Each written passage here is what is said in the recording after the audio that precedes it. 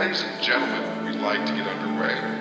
If everyone can find their seats and remember to enjoy the show. Thank you.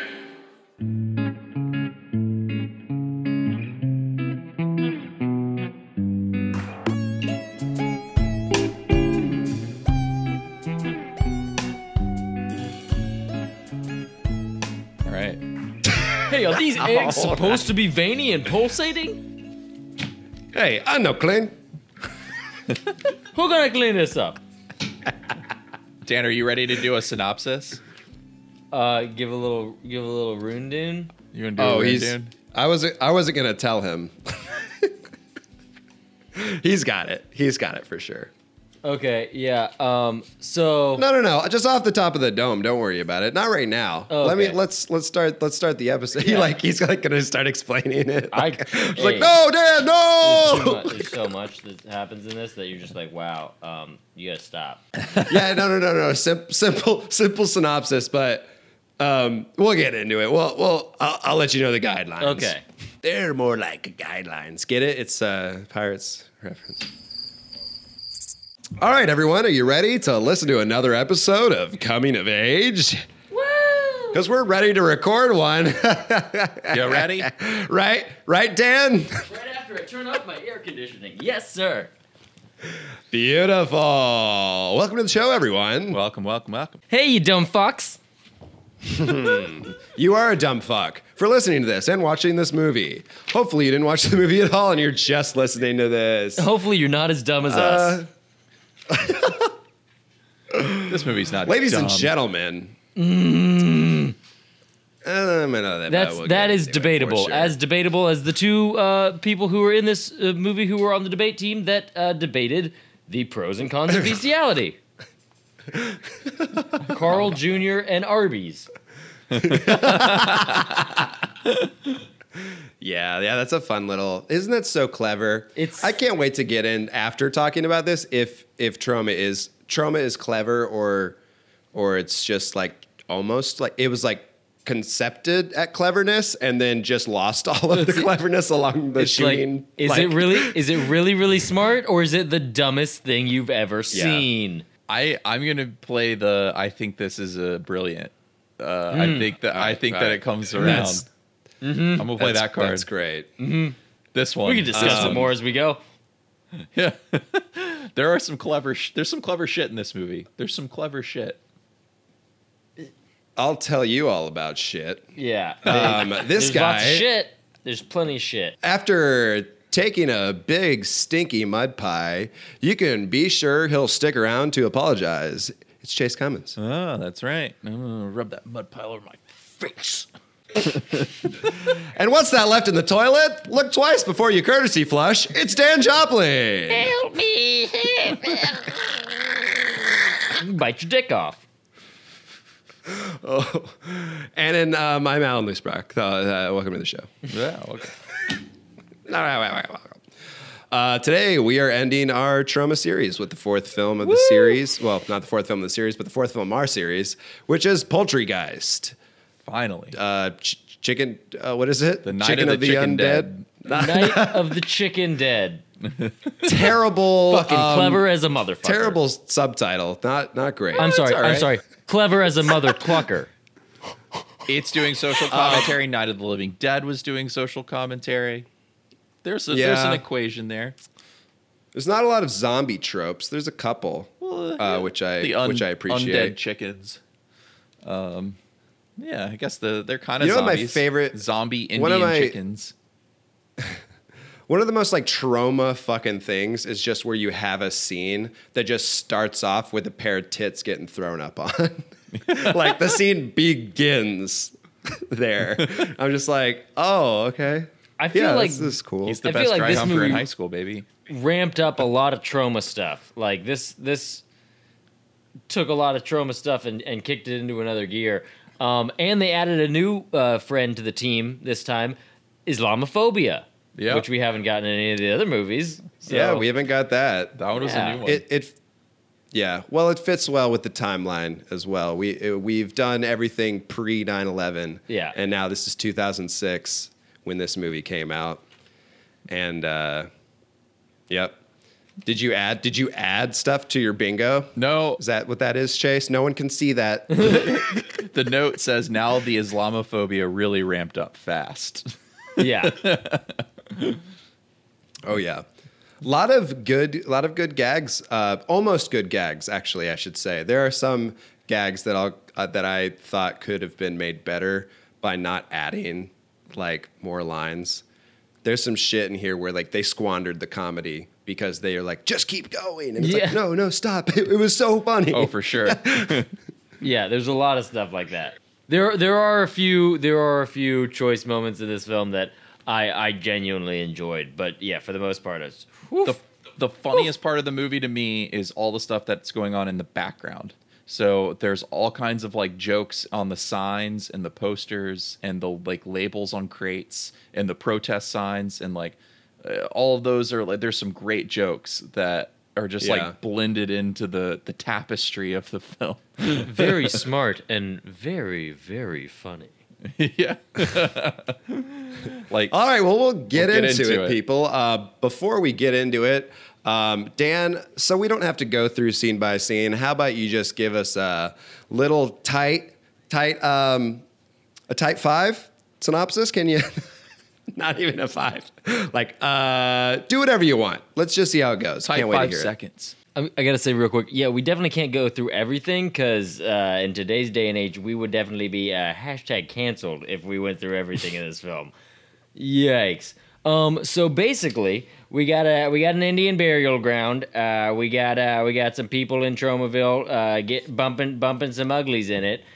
We get a finger up the ass. They run away. Uh-oh, now what is happening? We're building a chicken spot on the Indian burial ground. Oh my goodness, what's going to happen now? We're going to get some haunted chickens. We're going to get some haunted eggs. We're going to get some people blasting shit all over walls, but that's par for the course with any Troma film.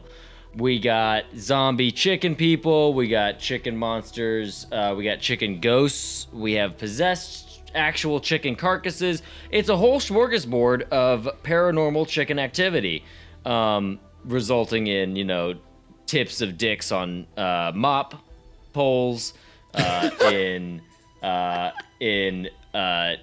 gay Latin men getting their bodies chopped up in meat grinders. And of course, with the Islamophobia, we now introduced in this latest round of Troma films, we have Hummus is her name, I believe, eventually exploding herself to try to save the world. Yeah, and that was thorough. You missed the military-themed chicken restaurant. Oh yes, it is. Which is also every main character. The point. Generals.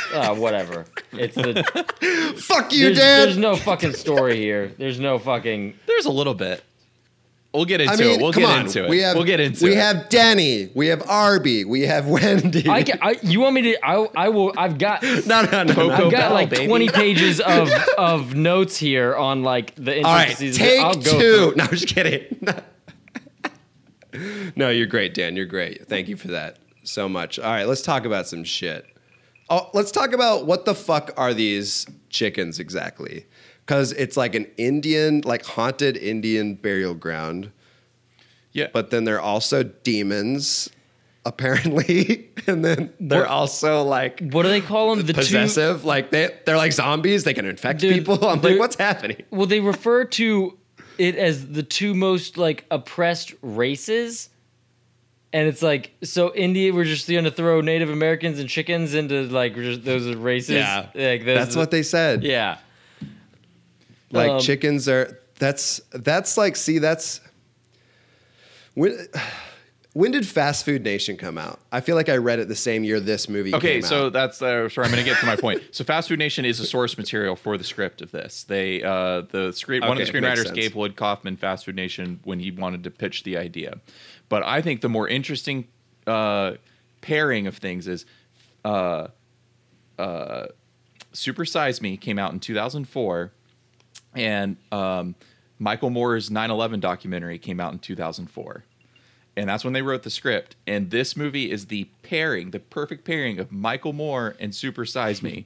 And they're doing a military-industrial complex meets capitalism meets the fast food industry. Like they're making a commentary on all of it. Meets shit jokes. Yeah. Meets shit jokes. Meets Troma, like over the top offensive stuff. But that's what the movie is about. It's talking about the military-industrial complex and capitalism as a toxic force that's keeping people in poverty, unhealthy, and in these states of like unable to like rise out of their stations. And so it's a huge criticism of like conservative values of the time period. Yeah, but it truly is.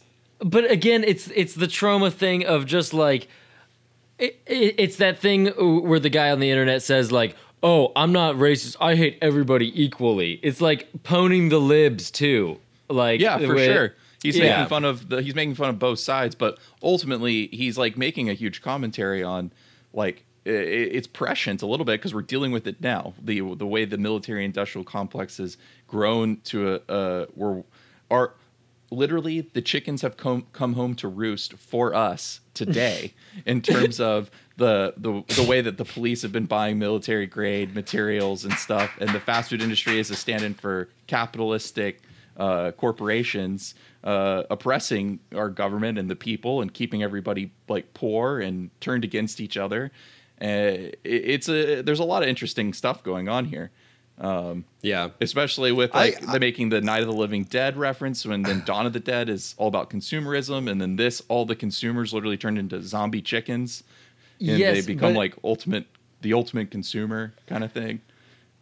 It just gets buried under shit and vomit though. That's the thing. It gets so buried, and it's not like South Park, which does the same thing and does political commentary or social commentary just fucking incredibly, and it like makes you see something like for what it is. It like shows you it. It's just insane.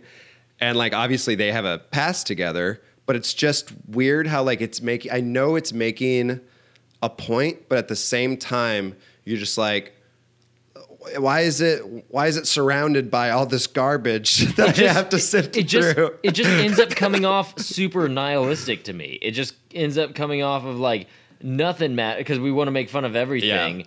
Also, I can't tell sometimes if they're actually if they actually like believe whatever's like written, because I'm like, how these people act when you see them behind the scenes and like making this, and how terrible it is to work for Troma. I'm just like, I don't know. Like, it's very strange. I think Lloyd Kaufman and the screenwriters are aware of all the stuff that they're doing and that they're trying to do here. I don't necessarily think all the people involved understand. Sometimes I wonder with Lloyd Kaufman. I mean, he does. I never see him talk about it. He talks about it in the beginning of the commentary and talks about Fast Food Nation and all this stuff, and how his dad was a lawyer and involved in the Security Exchange Act of 1932, and he spent his entire career trying to create the precedent of people being able to create civil action or class action lawsuits against corporations, and specifically the CEOs involved in those corporations, which they specifically reference in this movie of the what do we want, when do we want it, and then if not now, as soon as possible, or within the next 3 years, so we can create civil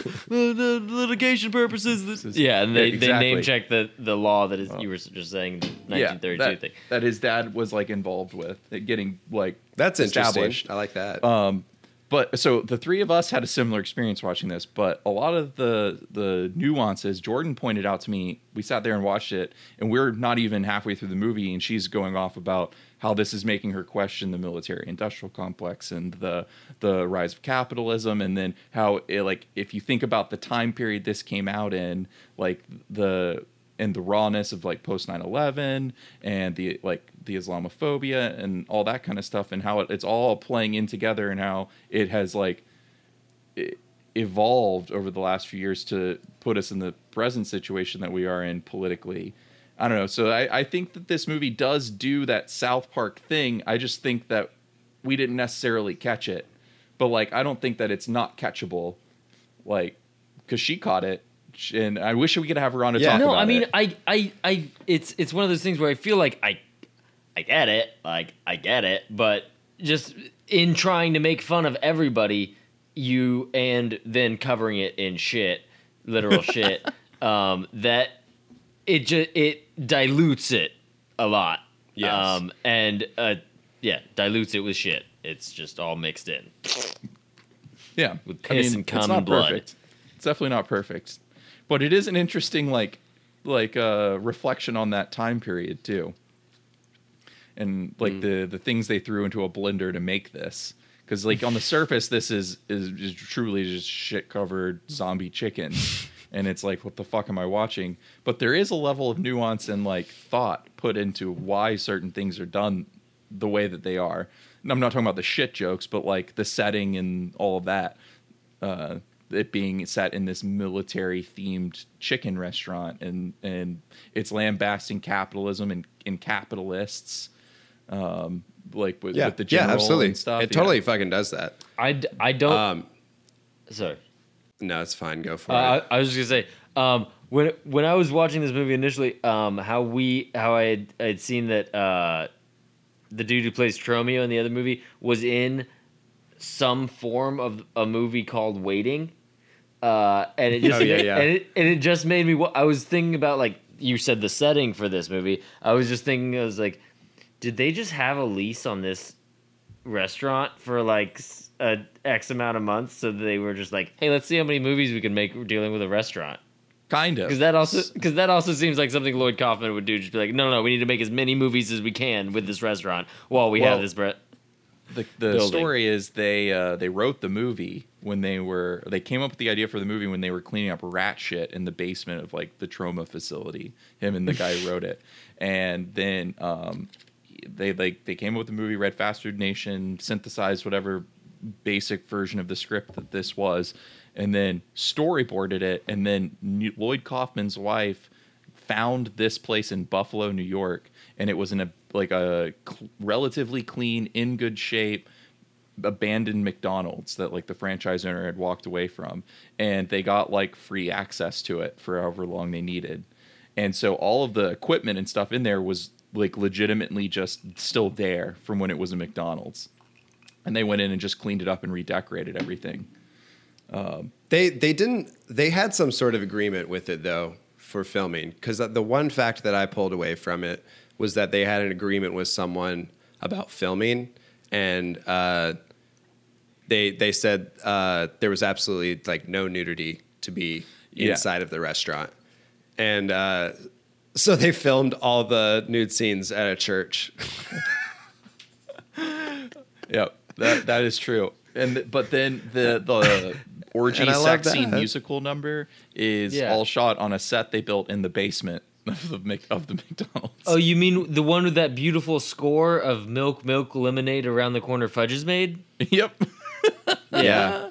By Dingleberry Dynasty is the name of the band. Oh, yeah. I thought it couldn't get better. Milk, lemonade.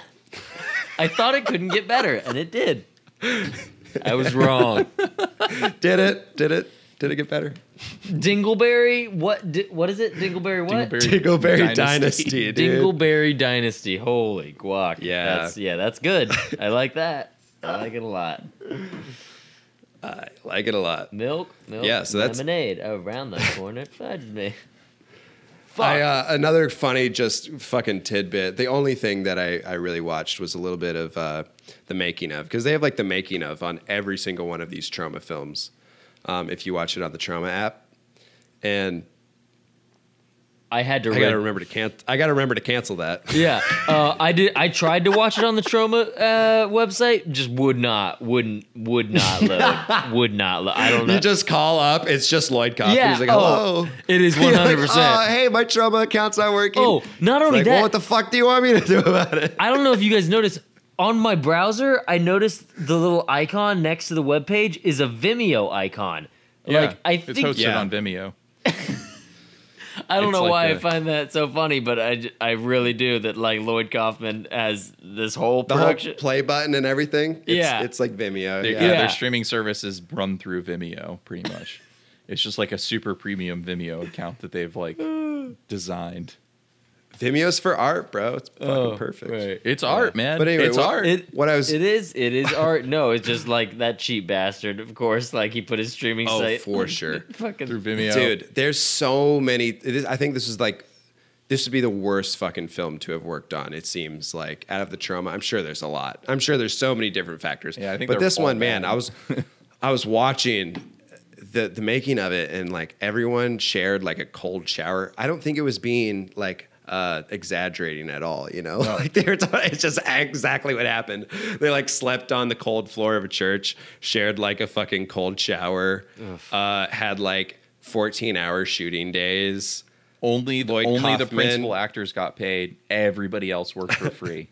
Literally every. Oh yeah. And a lot of people came from other countries because they just posted on the web like, "Do you want to be on a Troma movie? It's free." And a lot of people came from like Germany or England, and they paid their own way over to come work on it. Jesus. Like the eggs that pulsate and shit. Those were made in like Switzerland or something. Or Germany. Yeah. The effects guy is definitely from European descent. Yeah, and he wasn't even on set. He would just like ship them to them, and a lot of the like. Oh, stuff, there was someone on set doing. Well, there was someone on set, but the guy who made those like specialty items shipped them from Europe, and they got caught in customs and almost weren't able to be in the movie. Vein covered pulsating eggs. Of course. But dude, fucking Lloyd Kaufman's getting pissed off at everyone during this fucking shit, which is, I'm sure, what happens every single time. How frustrating is that? You pay your own way to work on a movie for free, and then you have this little old man yelling at you about like not resetting the diarrhea scene correctly. Yeah, well, it's not even that. It's not even like correctly. Like he's more so like people are doing more work than he wants them to do. He's like, why the fuck are you doing all this? Like, stop trying to. He's like, goddamn DP's trying to set up shots and make him look good, and says it's not going to work because the daylight and shut. I'm like, shut the fuck up and just shoot it. Like it doesn't matter. No one cares. That's what he's like saying. Yeah. I mean, he ain't like, wrong. Holy fucking shit. The commentary one of the screenwriters doing with Lloyd Kaufman said they had one night to shoot all of the graveyard scenes, and they wanted to do it in a real Native American burial ground, and so they found a real Native American burial ground they could shoot in, but the stipulation was there couldn't be any nudity, so they found another graveyard that they could do the nudity in, and then they had to find a third graveyard that they could build the platform in to have the arms coming up. And the Native American burial ground was 2 hours away from the other cemeteries, so they had to do 3 set changes, like complete set move in one night. And as they were losing they were fighting the day, and as they were losing the night, the other screenwriter who was like trying to be like, we gotta fucking move. We gotta move, and it has to look right. And Lloyd Kaufman made him leave for 3 hours so he would shut up and just not be there. So Lloyd Kaufman could just be like, put the camera wherever. I don't care. Just shoot it. Like he didn't want the other guy there, like stipulating it looking good and making sure that they were meeting the time like constraints and stuff. And yeah. I mean, hey, like good for him. It looked like a Troma scene. It looked fine. Like I don't care. He's right. Yeah.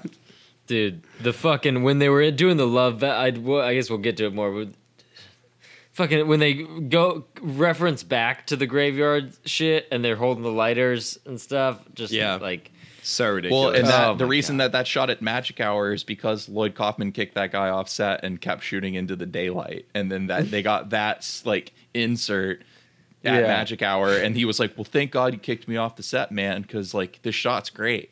Like, I'm so glad we were able to get this shot. Really? Yeah. That's awesome. I love that. That's fantastic. That's so fucking funny. Yeah. And they just like bring it back in like during a musical number. It's so great. They're just like losing the day, and he's like, "Let's get this shot from the musical number." Yeah. Let's just do it right now. Let's talk about the musical. Yeah, we haven't mentioned that yet. That it is also a musical sometimes.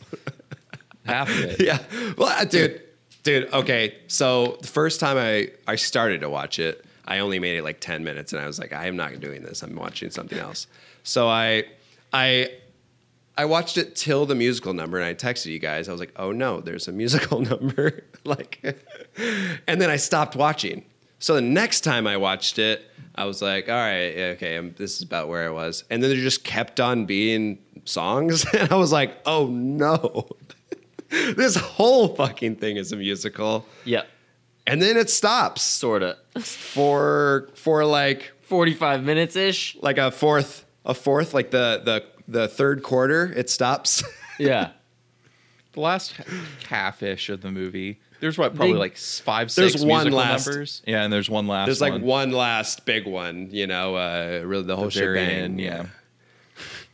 Is it big? I don't even remember. I don't remember the song. But yeah, it is very strange, the musical. Also, the soundtrack that's just pumping out songs like more than Suicide Squad ever did. It's just like new song. You're like, oh my God, what are all these awful songs I didn't even know existed? That's that Toxic Avengers like syndrome where the whole for Class of Nukem High where it's just like the whole fucking movie is a soundtrack. There's just no end to the music. Dude, the musical numbers seemed like they had no end. Not that there was a ton of them, but they just seemed to like elongate time. They weren't really good. Yes. In any time sense dilated. I definitely had time dilation issues like during those musicals. I was waiting for one to end to go outside and smoke a bowl, and I was just like, oh, well, nope, now I have to just pause because, like, this just doesn't fucking stop. The one with Lloyd, the Bob Dylan song with that Lloyd Kaufman does with his younger self when he plays the ghost of Chicken Future. Dude, I really like the beginning of that song when they're talking about how working for the restaurant industry your whole life is like polishing a turd. Yeah. I was like, that's accurate. I've been there. And people who are managers, I'm just like, oh, fuck. Like, not like being a chef at a Michelin star restaurant, that's different. But, I like how working just fast food. That Denny, even just corporate. Yeah. That Denny, the franchise owner, says at one point, like, man, if this franchise doesn't work out, I'm going to have to be back working fast food like you suckers. Like... Fucking Denny. I want to one day open my own chain of restaurants. I want to call them Denny's. Ah, shit. That's a joke. Yeah, it's a great one. God. It's a great one. It's one of the clever jokes. Some of my favorite moments in this movie revolved around Denny. I love Denny. He was a Harvard Denny was graduate fantastic. who was just like, I'm gonna be in this. Dude, he's got great energy. Yeah, he did. He was great. He's a great guy. When he is telling the story of like the bad chicken and he pulls out the bread and like takes a bite and then it just keeps on going. There's like more people eating. And then it goes to zombie chicken Carl with his dick on a pole stuck in the oven. And he was like reaching for them in the previous scene, but he's just like also chewing on a cookie. He's like, like that was one of my favorite fucking jokes in this movie. Like that was a good one. All the stuff with Carl Jr. was pretty funny. I hated his ass when he got introduced. I was like, "Fuck this guy." Yeah. But like, I didn't like him at first, and then he builds on you. You warm up to him. Yeah. Despite the fact that after he's he like fucks that chicken. Yeah, he's a racist. He's a racist chicken fucker. But you're like, you know what? I like him. I like this guy. The cut of his jib. With a heart of gold. Yeah. When his dick becomes a broomstick, essentially, and then he is just walking down the hallway, that scene, and gets it stuck in the doorknob or whatever, and then he's just stuck there. That's the weirdest and somehow most hilarious gag. I'm like, what? Like, what? He's just like, oh, I can't move, turning into a fucking chicken demon. He gets like the beak with teeth. Oh, it's great. It's fucking great. Yeah, that's some of the best stuff in the movie. Back to the musical part, though, just for a second. There's a line. I only wrote down a couple lines. I was kind of not paying attention when they started singing. I was like, there's some stuff there, but otherwise, the very beginning, obviously, you've got Arby singing about how he's gonna get a job and become rich and famous, and then Wendy's gonna want to fucking stroke his long greasy pole, and he says the N-word. Yeah, I don't know if you guys caught it. Yeah, because then Lloyd Kaufman says it again later with a very hard R. Yeah. I was like, did he say that? Did he just say that? I rewound it and I was like, yep. Yes, he absolutely did, and I didn't really get why. He says here's why, because in these every Troma movies has the N-word in it. Well, no, it's also they're just I think part of the reason that Troma films are Troma films is they're just like, let's do all the things that can get us the most press, like just get us some attention. Like, because they also make fun of Muhammad and Jesus in that same thing. Right before he says the N-word, he like name checks Muhammad and says something about like Muhammad masturbating. Well, he says the N-word, and he says please. He said that's just what Muhammad said before he died. Something like that. Like, that's just what Muhammad said before he died. He was all about revenge as a dish best served fried. Yeah. Yeah, I was like, I don't know if that makes sense. Well, they hold him up like a cross, and I think it's like, that's what Jesus said right before he died. Okay. Yeah. Revenge is a dish best served fried. Oh, yeah. God. But Jesus didn't say that. No. And that's not the phrase. It's just, none of it's right. None of it's correct. It's the worst rhyme. It was all fucked, and I was like, why did he just do that? What am I in for? Like, what the fuck? Very weird when Lloyd Kaufman says it again. Yeah. Oh, with the hard R. Yeah, with a hard R, and just like there's no musical backing. There's no nothing. There is just him saying, please, like, what? Why? Why did you do that? We already saw the tattoo on your ass. We know that you're the same person. We don't need you to both say offensive things to know that you're racist in the. So I didn't like Arby right off the bat, just because he was annoying and awful, and I didn't really like anyone in the film because I hated the fucking beginning of it. But man, Arby fucking comes around. I thought they make him more and more like holy Melvin. Shit. He gets more and more like Toxic Avenger-y as the movie goes on. I wouldn't say that. He's definitely his own entity. Well, He's fucking going hard with some jokes, like being fucking hilarious. When he sees Hummus's body, he's like, holy shit, Hummus, you're hot as fuck. I want to fuck you. Yeah. I was like, that shit was amazing. Yeah, that was funny as fuck. I meant more that he's kind of doing a more and more like silly like Melvin thing as the movie progresses. He gets a little bit more unhinged as it goes. Well, just definitely okay, doing his own gets thing. sillier. Yeah, he gets sillier. The dumb oblivious thing, yeah. Yeah. Of just being like, where's Paco? And then like it's cutting back between like Hummus and the General and Denny, and they're like, and the name tag. And the name tag that says Paco, and it has on a pile of meat with eyes. Was such a good gag. And he's just like, okay. He just agrees with what they said. Yeah. And then there's also the thing with, is it Carl Jr. as well at the end when he's like, give me the whiskey and then I'll tell you how to defeat him. And he's like, God damn it, all right. And he gives it to him and it kills him. He's like, all right, now tell me.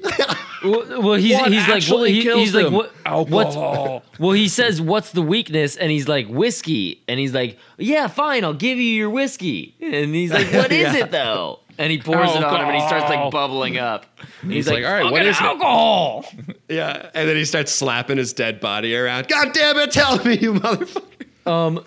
I love that too. Very Airplane. There were a lot of things in this that reminded me of Airplane and like Wet Hot American Summer. Yeah. As well, like the talking sandwich is so fucking Wet Hot American Summer. Sloppy Jose, Sloppy Paco. Yeah, Sloppy Paco. Yeah, I called him Jose for a second too until I corrected my notes. It's Paco Bell, baby. He's Paco Bell.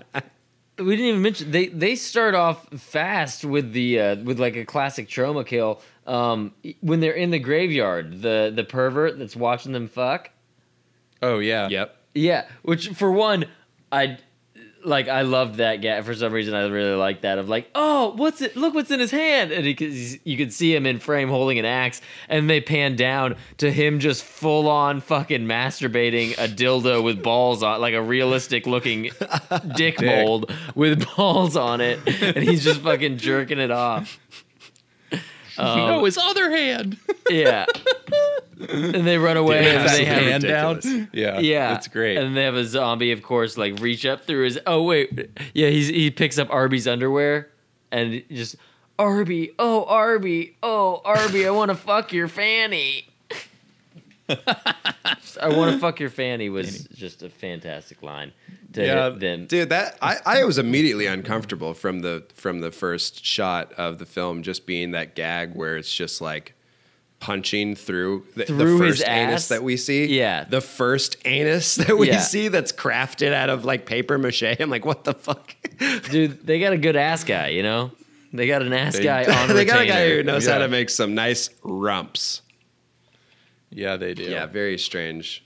But yeah, zombie fist reaches through this man's asshole, out through his mouth, grabs the underwear that he's sniffing, and then pulls them back through his body into the ground.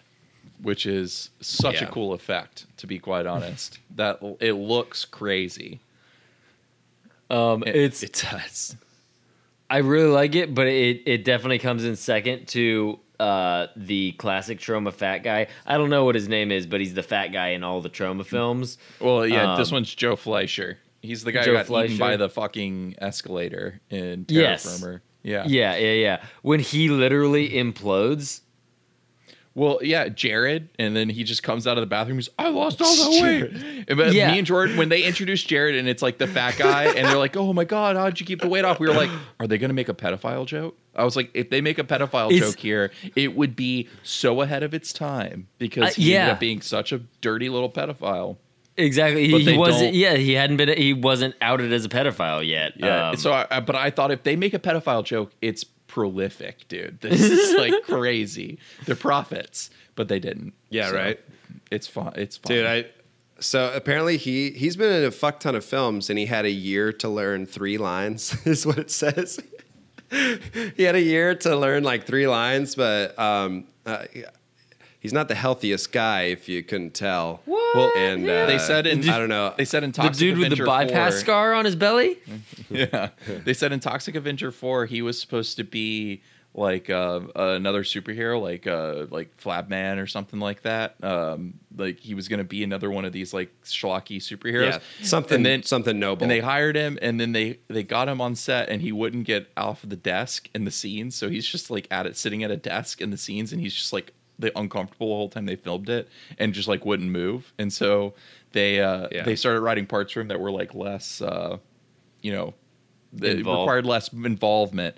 But he, the reason that they have him do the shit scene the way they did is because in another movie, one that we didn't cover, they added a bunch of fart sounds that he didn't make, and he got super pissed when he found out they did it, and he called Lloyd Kaufman, and the other guy, and like cussed him out and was just like, how fucking dare you add these fart scenes and stuff. And they were like, he's down to do literally all this other stuff that we got him to do, and he's fine, he loves it, but he's mad that we added fart sounds that weren't his. So they said that they needed to add more gore for the first half of the movie, because there wasn't a lot of like gore and shit like outside of that scene. So they added that scene to the film, and they had him do it because they thought it'd be funny to make him do something where he has to fart and shit all over the screen, like on screen. Shit himself to death. Pretty much. Or just shit himself until he loses like 600 pounds. Yeah. But they said he loved it. Like, get that, honestly. Oh, no, it didn't make any sense. The guy comes to me. out of his ass. Yeah. Like, I thought it was going to be a demon. Yeah, I thought it was going to be the first chicken. I thought he was going to don the chicken suit. The way his body, like, actually implodes, though, like, it has, like, his belly, like, suck in like a fucking raisin, and his head, like, gets sucked back into his body like a fucking turtle. Oh, I love that shit. Like, rather than exploding, weird. Gets, like, crushed inward. This scene is mainly why I wanted Ben to be on the episode, because I just knew there was going to be something like this. And there's a lot of it. There's a lot of scenes where people are just going, my ass! And then shitting, like, exploding out of the back of them. What did... just, like, terrible guttural noises. What did I just lay? Like, I relate. Dude, when the general takes a shit, the editing, like, something about it. Did you guys notice that? Yes. It's very... awesome. It's just funny as fuck. It was almost like they had a time crunch or something, or they had a time limit. It looked to me like when I'm in like a film festival and like there's like a 5-minute time limit and you like have to fit a scene in, but like you're just like, fuck it, we just need to get the content of the scene. It doesn't matter like actually how long each of these shots is. They're just like boop boop boop boop boop. That's definitely the problem. Like the method that you guys use to shoot the films that you do for your Gainesville film festivals and stuff. Imagine doing that on the scale of making this movie, and you don't have any money to pay anybody. So that's like pretty much what this movie is. It's like they had just enough money to buy the effects and pay the principal actors, but everybody else, the extras, the crew, all of it, are there voluntarily, essentially. Oh yeah, and they want to until they're there for a long time, and they're like, "Oh no, why?" Well, and they joke about it in the commentary. They're like, quite a few of the people who worked on this are still like in touch with us. They're part of the Troma family now. It's the most people who go away from Troma set is they hate us. They never want to work with us again. And it's like, and they're okay with that. They're like, we'll always find more people. It's just the art. There's of the something low about budget, that scene that is like, let's talk about like some comedy and effects. Like that fucking scene, something about it. I'm pretty sure it is the editing, because he walks into the bathroom, rips that guy with the neck brace off of it, and then sits down. And it's like, bloop, and he's like, "What the hell just come out of me?" And then it's like quick, like the pacing of the shots is so fucking quick. It's like boom, boom, boom, and the whole time it's playing that like bum bum bum bum bum bum bum bum bum in the Hall of the Mountain King. Yeah, fan-fucking-tastic. And I don't know, it doesn't last very long. It's like maybe like 7 seconds, and I was like, this is really funny. It was good. And then I don't know. I that's like the one time that I saw like Troma be like filmic language funny. Like, yeah, they don't use the filmic language too much. It's mostly about the effects and like they're trying to get their social commentary across, and then the gross out stuff. But that was like truly like using editing to their advantage. Yeah, I was about to say like an editor actually got fired for that just because Lloyd Kaufman was just like, no, you do not do a good job. Yeah, that is not what we're about here. Well, there were not quite as many blind jokes in this. There were like there wasn't a blind character, but they make blind references. I wrote that down. I was like, they do not let blind people off the hook. They will not let blind people go without having a joke about them. Every movie that on our bingo card, that's always the free space is the blind person. But so apparently Lloyd Kaufman like considers himself blind when it comes to the way he like shoots stuff. He's just like, I'd say I don't so. give a shit. Makes sense. I'm blind. Yeah. I don't give a fuck about how it looks. And that's why he makes the blind jokes all the time, because he's like, the Troma movies are blind to good taste, is what he said. And I was like, that's actually hilarious. yeah, it's pretty much like Dadaism on fucking film. Yeah, kind of. Like just like Dadaism's more surreal and less like gross out. Yeah, for sure. Hey, so real quick, it's somewhat of it. It's art trash. Back to Jared's bathroom scene, because I think we mentioned this before we actually started recording. They don't censor when Jared first sits down on the toilet and you see his prosthetic shit-covered ass, like a POV from inside the toilet, it lowering onto. But then when he's actually shitting, I hate they that. fucking censor his shit coming out of his ass. Well, I think it's funny that they do that, but they made. I appreciate it. Don't get me wrong. Like I was like, I get thank you. Thank you. I was just so happy. The way they did it, but still, I was just like, why the fuck bother? Well, Lloyd Kaufman's wife, as the New York Film Commissioner, and I guess New York put a little bit of money into this, so they had a little bit of say. But she was like, you can't show that. Like, you have to censor it. And so his original idea was to make all the censor bars say censored by Lloyd Kaufman's wife and have him just shitting that out the whole time. That's amazing. But they just did the censored, and then the other screenwriter for this was the one who like came up with the idea of doing all of the censors instead of it being one big censor. And I think that plays like a South Park joke. Yes, like, yes. It's pretty funny. Dude, there's so many things in this that I was thinking of South Park like a lot. Yeah. When all the people are drinking the Starbucks cups. Oh, that's such a funny joke. I was like, that's fucking South Park as shit right there. Like, it's everyone sniffing their own farts. Pretty much. I think we're at the point with this movie in Troma where the movies are being made mostly by Troma fans. Aside from Lloyd Kaufman, obviously, is like the founder is always there, but then he's the Troma daddy. Yeah, but we're at a point where these people are obsessed with Troma and South Park and stuff like that, and so the movie's being made by people who have been molded by the sensibilities of early Troma movies and then eventually South Park in the 90s. And enough times passed where that's actually become an influence on Troma itself now. Even though Troma's they're responsible literally trying to make the guys. film better the whole time. Yeah, but like, and Lloyd Kaufman's fighting them at every fucking turn. Man. Every turn, he's Like just physically, It's so physically ridiculous. fighting them. Yeah, well, it's like in the in that musical orgy scene where you've got all the girls dancing around the bed and stuff, and the two girls are like making love, and he's singing to them. So that whole scene, all of the girls that are surrounding the bed are suicide girls. Or crew members. He said it's like a mix of both, and that Or crew members. Yeah, and that in the scene he wanted. I've seen some tits in some past films. Those big old titties. Those tits. Those big old titties are definitely in some other Troma films. That ensemble of tits was like the Tim and Eric background character of tits casting. Yeah.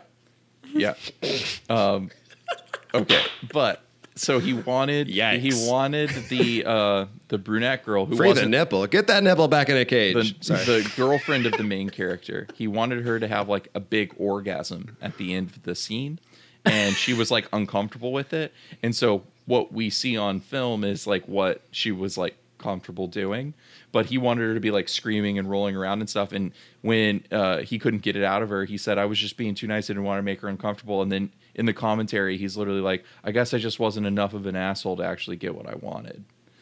And I was like, it's good that he did it. No, Dude. obviously you didn't need it. You didn't need that. You didn't need it at all. But you also, didn't need was it. that supposed to be an Definitely not. orgasm that she had at the end? That was what that- the idea was. Like she was supposed to have a big orgasm at the end. But then Yeah. All the what's- sex scenes, the yeah. whole time, I was like, what? Well, like I think and so the main girl was his personal assistant. And Wendy? Yeah, Wendy. And so I think that he wasn't as hard on them, although I imagine he was still probably a fucking asshole to them while they were making the movie. But Let me tell you what they were what both I uncomfortable saw with a lot of stuff. Like she like behind the scenes. Oh, yeah, fucking awful. Like, it was just a lot of fucking sex stuff that they were like, there's literally during that scene, that girl Nikki that plays like the lesbian partner of Wendy. It was Mickey? just so fucking uncomfortable. Yeah, Nikki, right? That's her Mickey. name? like Mickey. Mickey. Oh, D's. Mickey. Yeah, because like Mickey. Yeah, Yeah. because they're all fast food. I didn't things. get that the Yeah. entire time. I was just like, oh, I guess it's just a Nikki as well. But yeah, so Mickey, there's like a guy like filming, behind the scenes stuff, and he's just like, hey, like I think it's like actually looking kind of good. Like it might be interesting. This has never been done before, and he's just being supportive, And she's just like, what? I'm in a fucking like porno right now. This is fucking ridiculous. Yeah. And like they're just like Lloyd's like trying to be like helpful, but like he's just kind of happy that he's around a bunch of naked women. That's- So, like, and you see Lloyd Kaufman, he's just smirking and he's like looking at all these titties around him. I'm like, God damn The it. thing with Lloyd Kaufman is he's gay. He's not straight. Like he's married to a woman. Well, he looked to be having a I'm very sure he fine was time. having a fine time. I'm sure he was, but that's not his thing. Is like women. It's like admitted by him. He's like he's not turned on by that. I don't want to say I don't believe it, But I don't know. he's married. He calls himself a married gay man, and I've heard him do it on multiple like occasions in interviews and stuff. He's like, "Listen, I'm a married gay guy," and the impression I got is that he married this woman because they like get along really well, and they're like life partners, but they're not necessarily romantically involved. Dude, that guy likes Any titties. relation? Like Any relation to Andy think Kaufman? aesthetically. Like, is he fucking us all over? Like No, everything he he's says. just a- like I'm just like I don't know. It's just a I common can Jewish believe name, that I he think. likes dick, but I think he takes all comers. Yeah, you know. I think he think likes it. I think I think he likes it ultimately all. he's probably bisexual. And Yeah. he grew up in a time where there wasn't a thing as bisexual, so he's considered himself a married gay man. But Yeah. I feel like he's probably swings for every field that Yeah. exists. We'd have to have a sit down with him. You know, we're being so judgmental of him. If we just not give him judging him. $5, I don't if we just give him like $5-10, he'll probably do it. Yeah, I mean, if we're like, hey, we'll come over. contribute $200 to the next Troma movie, we could probably get him to do anything we want. Yeah. We could get him to yell at us. That's for sure. Yeah. Yeah. I got yelled at by Lloyd Kaufman. That would be a good shirt for Troma. That'd be a good story. That'd be a good story for our podcast. I do like at the I end. gotta get yelled at. I do like at the end of the love ballad after Mickey has the air quotes orgasm, that they do like the crescendo, and then they're Arby and Wendy are just standing there doing like the breathless, like we just performed a big Broadway number and like people are clapping for them and they're like, Yeah. like Dude, smiling. Arby's got on like a fucking Tupac bandana during that. Right. Why was Arby in like gangbanger attire drinking a 40 when And he they're came up? And they're shooting gangbanger signs at each other. Like he gets mad at her in the dude, middle of the that- song and he does like a peace sign. That shit Wait. kind of got me. When they talk about you're a Happy Meal sent from above, and they do the raise the Fuck. roof every single time they do their hands up like whoop whoop. Like, what the- That was the song that God killed me. damn It was it. way too long. I was Oh like, my whoa, God. we're going through this chorus like over and over Yeah, and over. no, Like, it was just 'cause they wanted knew, that- I knew the lyrics. I could like sing with it. What's the one with the general really like fucked me over, man. I was like, I hate this. I probably didn't pay attention. Yeah, that was the like one the where they hoedown. emphasize the That was like the the hoedown. That was like the Yeah. hoedown. Yeah, no, I one. know what time it happened. I just don't know what actually happened. It I was don't know like what the it was like lyrics. it started off with a fat guy complaining about like I used to be a skinny guy. Your food made me fat. Now what do you have to say about that? And he's just like, well, it's not my fault our food's so nutritious. Something a big fat guy serving it. I don't know. Fuck Yeah, fuck. you know, it- Dude, didn't that killed guy me. kind of look like Dietrich Bader? You know That guy, Dietrich that Bader? guy, he looked like the dude from Point Break, who's not one of the main characters. I'm gonna look up his name. I'll send you a picture. Dietrich Bader. That's the dude from Drew Carey show, and he does the Yeah. voice acting. Yeah, he's got Yeah, big yeah. old teeth. Yeah. And like huge forehead. He was in Yeah. He's He's Office fantastic. Space. He was the next door neighbor in Office Space. Yeah. Hell no, man. I fucking love that guy. He totally looked like just like a big bushy Santa Claus Colonel fucking Dietrich Bader. Yeah. I was like, hell yeah. Dietrich Bader. I liked him a lot. The general was a great character. He looks Yeah, like James his- LaGrasse. He looks His like James weird LaGrasse. bleach blonde hair, like ugh. That Wendy kept doing God damn it. That Wendy kept doing the Fred Willard, like from Best in Show, like, I can't do my work. I got a wheel wet wagon. She kept saying shit like, what happened? And Oh my god, dude! The first time she does it around the paraplegic kid, and I was like, "What Yeah. the fuck? Like, what are we doing?" yeah, nope, it was confusing like and that. awkward and Yeah, no, it was weird. It was really weird. It didn't. I kind of fucking hated Wendy. She wasn't You know the what best. joke I really thought was? It could have been so good. It had they stopped one line earlier. It was when Paco and Hummus are talking, and it's like right before Paco is about to get shredded. oh, And he's like, "Can you at least pray facing that way?" And I was like, "That's so fucking funny." And then after that, he says, "Isn't Mecca over there anyway?" And I was like, you ruined it. I was like, it would be so good just for that first line, because it's making a joke about her having to pray in the direction of Mecca. Yeah, without and he's just like, can't you just pray that way? Yeah, without making the direct reference to Mecca. Yeah, it is a subtler joke to not throw that last. Dude, it's so good, so funny. And then like that she's just an idiot and maybe praying the wrong way. I don't know. I understand your right to pray, to believe a religion that's not mine, but can you at least do it quietly? It's really distracting while he's trying to masturbate into a meat grinder. Yeah. Oh yeah. Which also was I the only one like completely shocked that he did not fall dick first into that meat grinder while masturbating?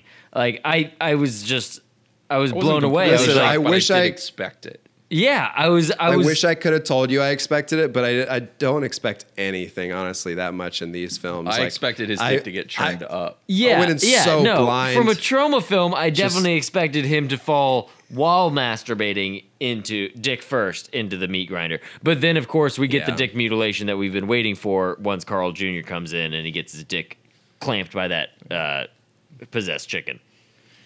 Dan, that might have been the plan as well, and then they just couldn't shoot it. Like they're like, I don't know how to execute this. Like, or like there's like 3 pages that they just ripped out. They're like, fuck it, he's just falling in. Well, they storyboarded the whole movie apparently. Like, seriously storyboarded it. And also, if they had had him fall in earlier dick first, then they wouldn't have been able to have that mecha joke. And they wouldn't have been able to have that extra Islamophobia. So, you know what? We got to make room for that. Yeah. Because remember, they shot this in 2005, and that was a period of time where the country was very Islamophobic. So I guess we got to put it in the movie. What about that joke with when they're all the chicken dead or outside, and they're like in the glass, right behind the glass, and what do they say? They're like, they're going to break through before the 5 minutes it took me to turn Wendy lesbian. Yeah. and then Arby's like, oh man, we got to get out of here before the chickens come and turn the glass lesbian. I fucking loved those lines. I was like, great setup and punch, guys. There was a lot of like lesbian phobia in this, like specifically lesbian phobia. Yeah, when young Lloyd's talking to old Lloyd, and he's like, "Yeah," and then my girlfriend became a lesbian. And they're like, "Aren't they all?" In the commentary, like, the proud boy, calm down. In the commentary, the screenwriter who wasn't Lloyd Kaufman was said, "This is actually based on a real thing. I actually dated 2 girls who both turned out to be lesbian. They turned lesbian after they dated me," and I was like, "I think that means that they were gay the whole time." Yeah. Yeah, it's like, I don't know if you're coming out on the right side of that one. He's like, but that's real, man. That happened to me. And then Lloyd Kaufman said that. He goes, well, aren't they all? Or didn't we all fall victim to that? And it was like, you guys. Doesn't it just happen over and over and over again and then you die? I don't think that's how that works. It was just 2006, but like I say that, and then like, what's the next Troma movie that's coming out? When was the latest Troma movie that came out? I have to look. Directed by Lloyd Kaufman. I think Return to Nukem. Return to Nukem High is one of them. If we can get another one, and I want to be in it. Yeah, right. We should all fucking try to just be in this movie. The last one was Return to Nukem High, aka Volume 2 in 2017, and then he did another one called Shakespeare Shitstorm in 2019. Oh, okay, Shakespeare's Shitstorm. I love that title. Yeah, that's his most recent work. Okay.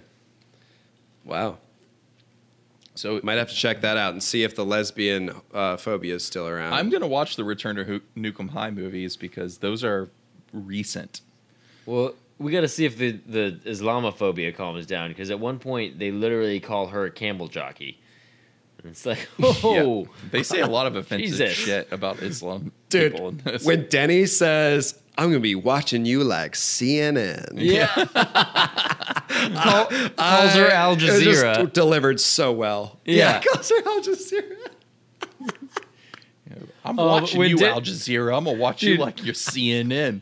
No, after Jared blows up the bathroom, and then Denny comes in the bathroom and he's like, "Oh man, no, I'm not doing this again. No, it's just like in Vietnam. It's just like in Vietnam when the white man saw the yellow man turning red and he sent the black man in to clean up his mess. I'm not doing it again. No." You guys, Dude, that's fucking did crazy. you guys notice line. one of the crates in the basement was called Agent Orange Chicken? No. No. It was Agent Orange Chicken, and it made me laugh so hard. And then they move a box, and there's another one that says just Vietnamese children. Oh my God, when Arby finds the egg and he's just like, "This is not Katie." Fucking loved that. There's also, they make the blackened Cajun chicken joke later. Well, and that's one of the boxes in the basement as well as blackened Cajun chicken. And that's so racist when they bring that back. Yeah, Denny wasn't even Cajun. It didn't seem like before. No, he wasn't. He wasn't Cajun when he got turned. Was. They just made the shitty joke. I'm not saying that he was blackened either, but he just wasn't Cajun. It's blackened Cajun chicken. And he's got an afro out of nowhere. They also call Paco a filthy, illiterate homo Mexican after he's dead. Yes, the general does. Yeah. Got a lot of choice lines. Did you guys notice the sign that said "Fuck Tibet, free the chickens"? Yes, yes, I did. I did not see that. God damn it! Oh man. There's another one that said "Chicken 316." Yeah, I saw that. Chicken 316. That's classic. And of course, a sign like pointing over next to the person holding the sign that says "She hearts cock." Yeah. Yeah. Oh, and there was that one line too where it was like, I could never love a man who wants me to eat cock. Yeah. That one made me laugh, man. That made Jordan laugh like uncontrollably when we were watching it. You know what I did laugh at, which maybe I shouldn't have, but I don't know why I did. The Paco sandwich, talking about concentration camps and then saying there hasn't been such a lethal combination of chicken and Indian since tandoori was introduced to the American people. Which is such a good joke, dude. That's such a good joke. I fully believe that this movie is fairly clever. Like, there are moments, obviously, that it's not, and it's, like, over the top. But there is a lot of clever shit, like, in this movie, hidden into this movie. Was it really clever when the general said, as Harriet Tubman once said, let them eat fried chicken? It wasn't clever, but it's kind of funny. That's why, like, it's true. There's a fuck ton of clever stuff that's so awesome, but then like there's so many terrible jokes as well surrounding. It's like, man, I wish it was one of them more so than the other. Terrible joke that I loved. Again, Carl Jr. When he like wakes up from being half dead and he just looks down and goes, "Look at the size of my woodpecker," with the tip of his dick, with the tip of his dick sitting on the end of the fucking pole. Yeah, so weird. It's just like a piece of fucking sandpaper that they put at the end of it. Yeah. The fact that it's just one long giant like staff of wood is pretty funny. Dude, when Wendy finds out that Mickey has been double crossing her and is like really working for the general, and she comes in and they're doing the diaper fetish scene. Yes, and she has to-go box bikini top. Yeah, to-go boxes on her tits with like chicken pieces inside, and she opens them up and like her titties are cut out through it, and the general's just in a fucking diaper, and he's like, "Well, I'll have you know, it's very normal, actually." Did you notice they had a costume change while the camera was running in that scene as well? The fucking like general just scoots off for a second while like Nikki's still talking, and then he just has the suit on, and then she leaves. Like she says a line and like leaves, and then Nico puts on different clothes. I'm like, what the fuck? Why? Why did you even? All right. They're just like, we need to hurry up, guys. We need to fucking hurry up. You guys need to change in this scene. Like this is the last take. Come on, we got to go ahead and get to the zombie apocalypse. Like we're come on, let's go. And then they hurry up and get Wendy. They get Wendy in there. Who that Arab killed now? The retarded counter girl? Killed? Arby? Arab? Retarded? She fucking runs Oh, out. yeah, that's the stuff that I... Did you like that? I fucking hate shit like that. I fucking hated that. And I was just like, God damn it. You're just name checking. Yes, we get it. You've been very offensive. We understand. You don't need to reference that you've been offensive. Oh, God. Oof, yeah, that one hurt. That's another painful one. That's like the most... Let's talk about effects, kills, anything of that nature you guys would like to get into. We've already kind of discussed the Jared exploding, shitting to death. We touched on a few things, yeah. We start off strong with a fisting all the way from from 0 to 60, from the asshole up through the mouth, pulled the underwear through. We got that classic, which we didn't mention that a zombie fingers Arby's asshole while he's fucking Wendy in that graveyard. I hate that part so much. And he loves it, and then the zombie, of course, it's the middle finger, and then the zombie like pulls it out, and the finger gets stuck in Arby's asshole, so he gets to reference back to that in the rest of the movie. He wears it around his neck. Yes, he does. The rest of the movie. Yes, he does, and he like sniffs it, and he shows it. He shows it to Wendy, being like, "Look, I brought our butt plug." And but when he's singing to her in that orgy scene, he's literally got it on a necklace around his neck, like it's a pin from the '60s. Does he still have it? I thought he throws it on the ground in the first fucking number of the movie. He still got it in the rest of the movie, even if he does that. Well, that's continuity error. Yeah. Oh, Lloyd, Lloyd, I can't believe it. A continuity error in this film. Come on, I thought you died. Remember that when they said that? I thought you died. That was Larry, guys. That was Larry. That was great. I love that line. The chicken transformation scenes in this are top notch. I'm gonna have to say, like, the effects in this movie look great. I love the chicken people. When Carl Jr. transformed, when he's already a zombie. Yes. Yeah, he's already a zombie, and he's wandered down the hallway with his giant pole dick, and it gets caught in the oven, and then he's just standing there, and then like his mouth, you see something like start to bubble out of his mouth, and like it's a beak, it's like a toothed beak comes out, and then his hat falls off, and he has a headdress on as well. And that you're like, okay, well, I could take it or leave it, but the beak's really cool. The Native American jokes in this movie are offensive as fuck. Yeah. And the one Native American guy, and he's just a drunk. Yeah. And it's that like, they start off with like, where's our Native American? Where's our Native American? Oh, here, Chief, what's his face? Come on up here. And then he comes up and just vomits on everybody's shoes. Lloyd Kaufman said they couldn't get any Native Americans to do it, and that guy's Hawaiian. Oh, I wonder why. Yeah, I wonder why they couldn't. Oh my God.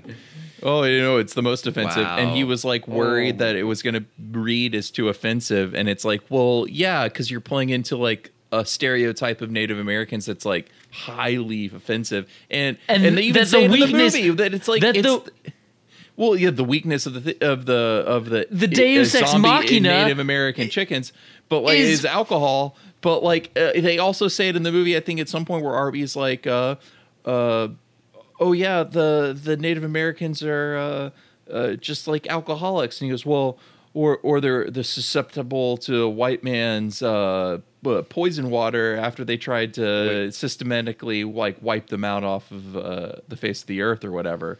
It's like they acknowledge the fact that it's a fucked up stereotype, but it's fucked up the way they do it. That's the way they do like all these jokes. It's like, okay, yeah, you give a one-off factoid about it and like act like that justifies the fact that it's in it. Yeah. Yeah. That like, I'm aware of the fact of why this is offensive, but it's still in the movie in the context of it being offensive. Yeah, no, we're just making jokes about how people could possibly make jokes about these offensive things. But it's like, no, you're just making the offensive jokes. And then at the same time, exactly. That's where it Troma loses me. And if Chase, you can agree with that you'll like, how can you not agree that it's like, just like same thing with terra firma in this movie, where it's just like, oh, there's clever parts, but like the fucking dilution of all the other things where it's like, we said that one clever thing, so we're off the hook. Let's do everything wrong with this subject. And it's just like, oh no. Yeah, no, of course. I for this movie, the things that I think it gets right, like I think that it does successfully handle the discussion of the military industrial complex meets capitalism meets the fast food industry. I think it truly does successfully like make those But points. at the same time it's mired in this Native American like humor that's not funny and it's super offensive, and the Islamophobia, and then just like the gross out shit. The jokes about your lesbians entire in this bingo alone card are it's almost there's a surprising lack of rape in this movie and child death that are in other ones. But yeah, no, I mean, like of course, like these movies come with caveats to a certain extent, but like I think they all successfully do talk about taboo subjects or break down taboo subjects in a way that's like unique and successful to a certain extent.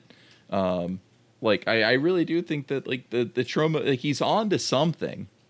It's just anti everything, which it really is like nihilism. Like it's like fuck your values and fuck all this shit, and it like goes down the fucking rabbit hole with some shit. It's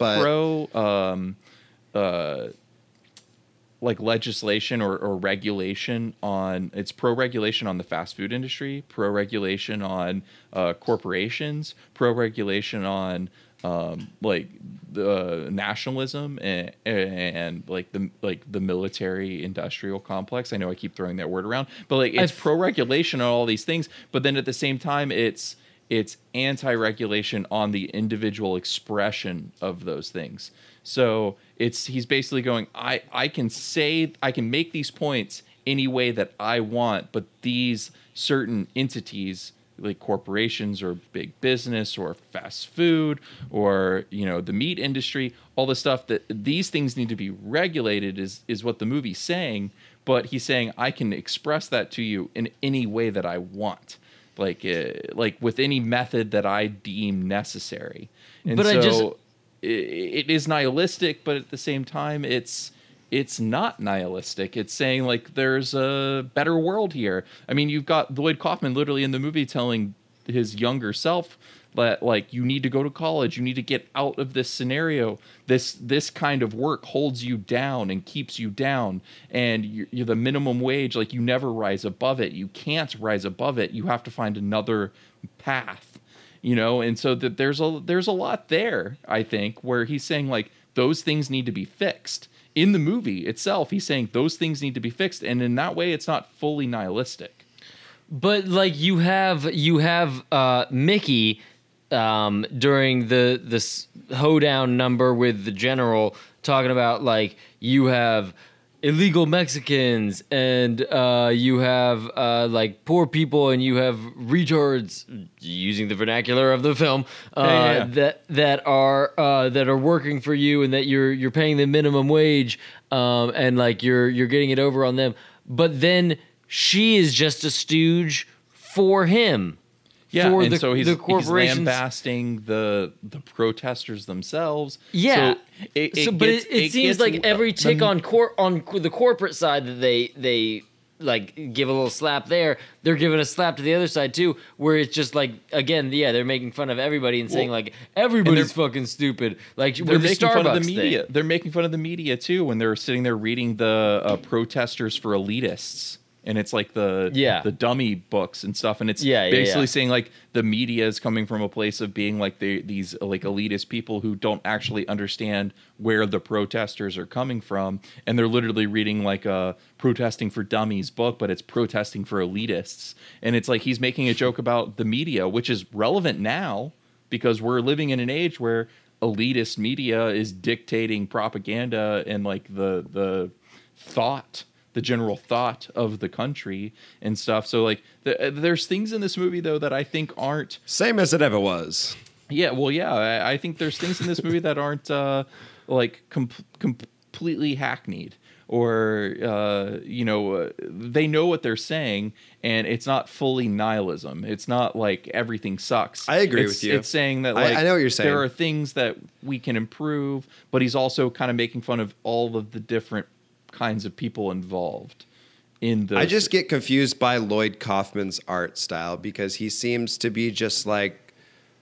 It just seems like the film industry like just doesn't want him to be a part of something, so he's like literally doing the opposite of whatever would be like acceptable. He's just doing the opposite. Exactly. He's just so hardcore. You can't tell me what to do. Like that. You're just like, Lloyd. Okay, yeah, we get the message, but you don't need to just like continuously wrap it up in yeah.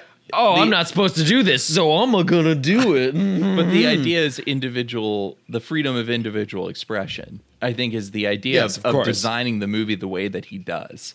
He's lambasting certain institutions and like political ideas that are at play in our society, but then at the same time going, I'm going to wrap it up in a package where it's covered in this shit and this gore and these quote unquote like Troma like tropes that basically express the human individuality of it all, where he's going, I'm going to criticize fast food and the fast food industry and capitalism at large and the military industrial complex, and how the military industrial complex is part of capitalism, where it's like the idea of selling war is part of these like big corporations, so much so that there's literally a fast food restaurant that's military themed, but at the same time, Chase, I'm going to wrap it up in a package that's individual. It's just ethics.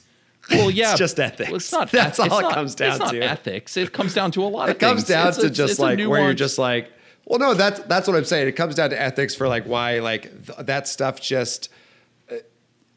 You're wondering, like, is it all like for a good cost that you're doing this? Well, like, it's the defense of the individual expression of going, despite all this stuff, I still retain the right to protest it in any way that I deem fit. So, in this case, it is in a zombie chicken splatter comedy musical that like I can do whatever the fuck I want stuff. And like I'm gonna express myself however the fuck I want, but like at the end of the day, these people still need to be regulated. These industries still need to be regulated, and for these reasons. It's just, it's wrapped up in this like other package, and at the end of the day, you're still trying to make a movie. You're still trying to be entertaining. So I think that there's a lot more going on here intellectually than like we're necessarily like then I think is on the surface of the movie. I agree. I'm not disagreeing with you on that. I'm just getting back to how we started this little digression of, just it gets bogged down. It gets bogged down by the ethical decisions where you're just like, man, I don't really agree with the things that are happening, and then like you're trying to preach to me and I just don't trust you. Yeah, he absolutely has the right to do it, but it gets so muddied with racial jokes and fucking homophobic jokes that you're just like, okay, I understand your freedom of expression here, but just like just tell me what you're trying to say. Jordan made a good point that the movie's challenging you to find your own line, to find your boundary. It's pushing the quote unquote boundary to its fullest extreme, and it's challenging you to go, well, what do I actually find offensive here? Like for me, it's like when he drops the N-word, I think that it's not necessary. I find that offensive. Or when he makes those Native American jokes, I find that offensive. But now I'm sitting here watching this movie going, that's my line. That's where I've drawn the line. I think that you went too far there. And he's challenging you to find that line for yourself a little bit with the movie and the movies. Like the movies are like his style is challenging the status quo and asking you to say, do I find this offensive because I've been told it's offensive because it's the status quo, or do I find this offensive because it's actually offensive? It's actually an offensive thing to do or say. Like that's what the movie I think is doing, if that makes sense. I guess I can see that Troma like became that over time, but it's just been the same thing for so long. I think at the point we are in the Troma series, that's exactly what they're trying to do. And that's what the people who are working on this movie on the creative level I forgot about the people are trying to do, like the other people. But I think, when it started, he was challenging the status quo always. He's always been challenging the status quo. That's what these movies are doing. I mean, there's no reason to include all this offensive stuff other than to be like, this is what the status quo says or this is what society says is offensive, and then I'm going to do the opposite. I'm going to show a child being run over by a car. I'm going to show a woman masturbating to the pictures of dead children. I'm going to, do all these things. Just devil's advocate for what the other reason for showing all that stuff is attention.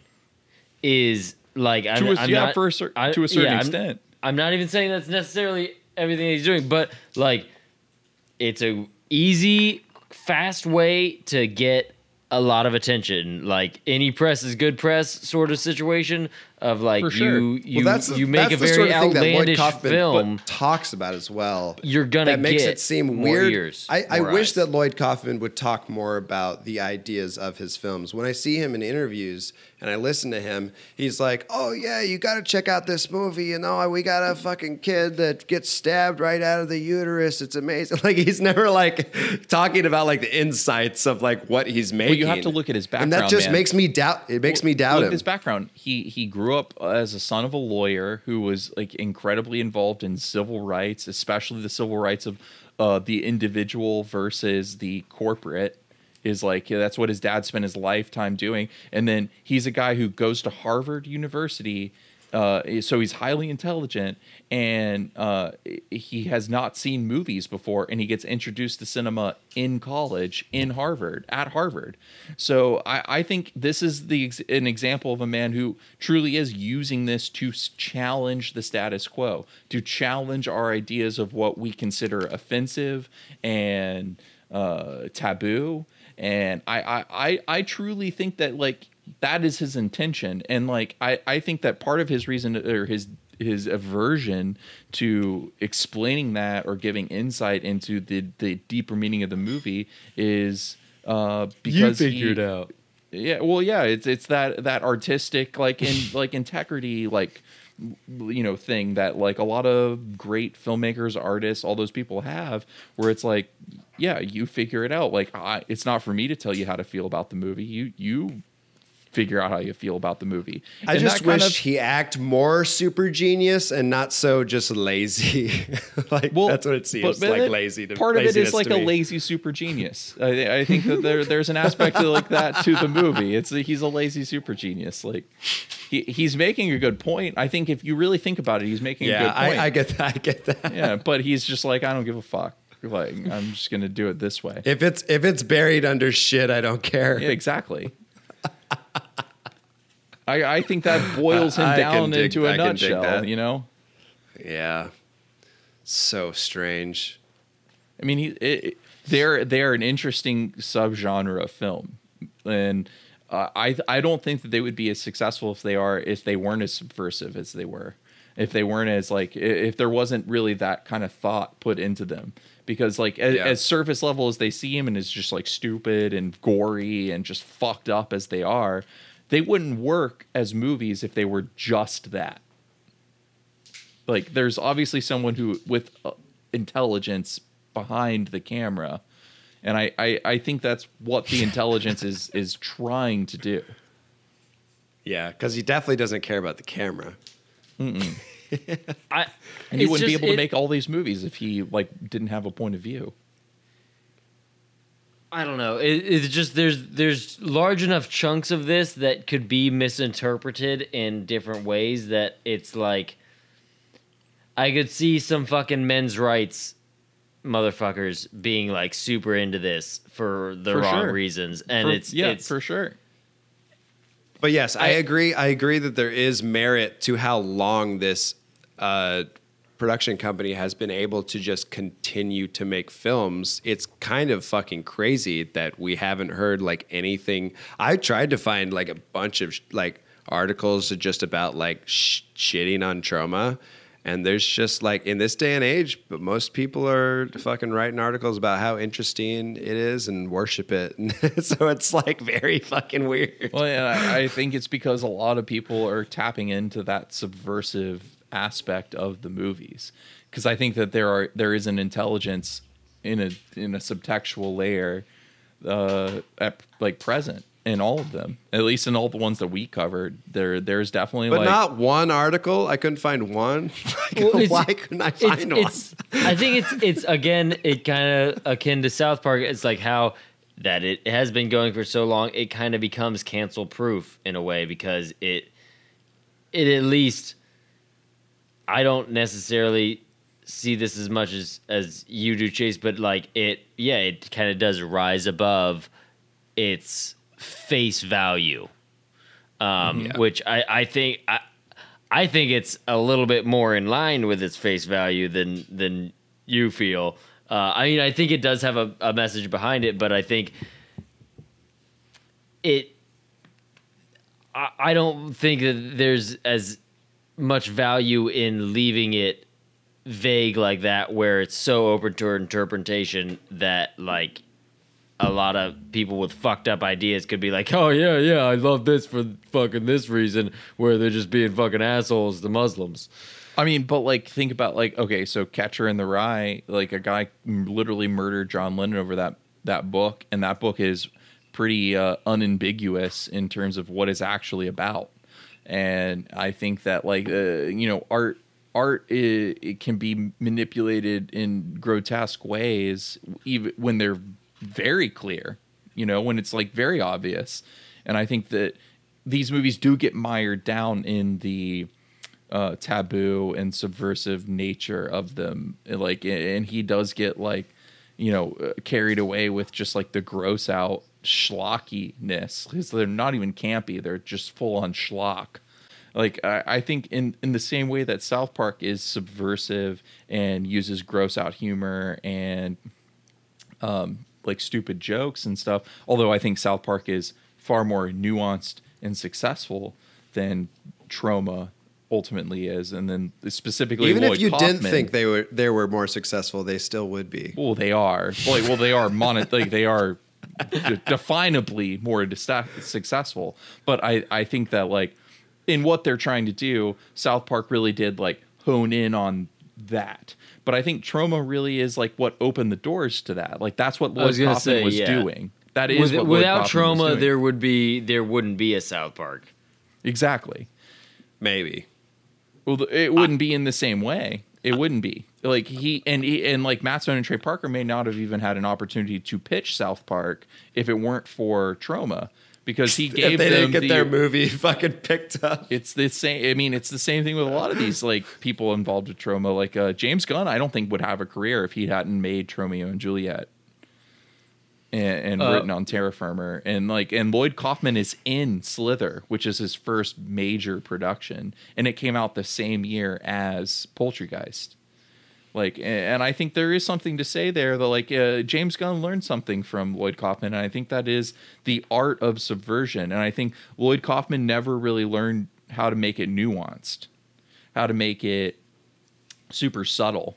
But I think that Matt Stone and Trey Parker really did take what Lloyd Kaufman is doing, and they made it even more subtle and nuanced and obvious. It's perfect. It really is the perfect comparison, like to just like masking it with like just cussing and like parents being like, don't watch that. But like really like South Park is just like teaching you about America like so fucking hard. South Park's one of the most poignant shows ever made. Yeah, just period. Ever made. But I think that there is a Troma influence on that. Oh, but it's controversial at the same time. Yeah, that's the comparison. It's just so perfect. That's where I think like the real Achilles heel of Lloyd Kaufman is that he's so fuck you can't tell me what to do. Like I said already, that like when people have like constructive criticism for him, he's just like, fuck you, I'll make my movie the way I want to make my movie. Exactly. I mean, it's evident in the way that Tarantino basically approached him and is like, you're capable, you're smart enough and capable enough to make like a real movie like that has a real point. And then he goes, okay, you're right. And then he makes Return to Nukem High Volume 1 and 2, and it's a giant fuck you to Tarantino's advice. Like, he's been doing it for so long, and he hasn't evolved. It's just been the same thing. He's evolved only in that he's like years. allowed other people to start collaborating with him that grew up on his work, who are possibly smarter or more nuanced. Time went on and people became adults that are his fans. And so it's like... That's how he evolved.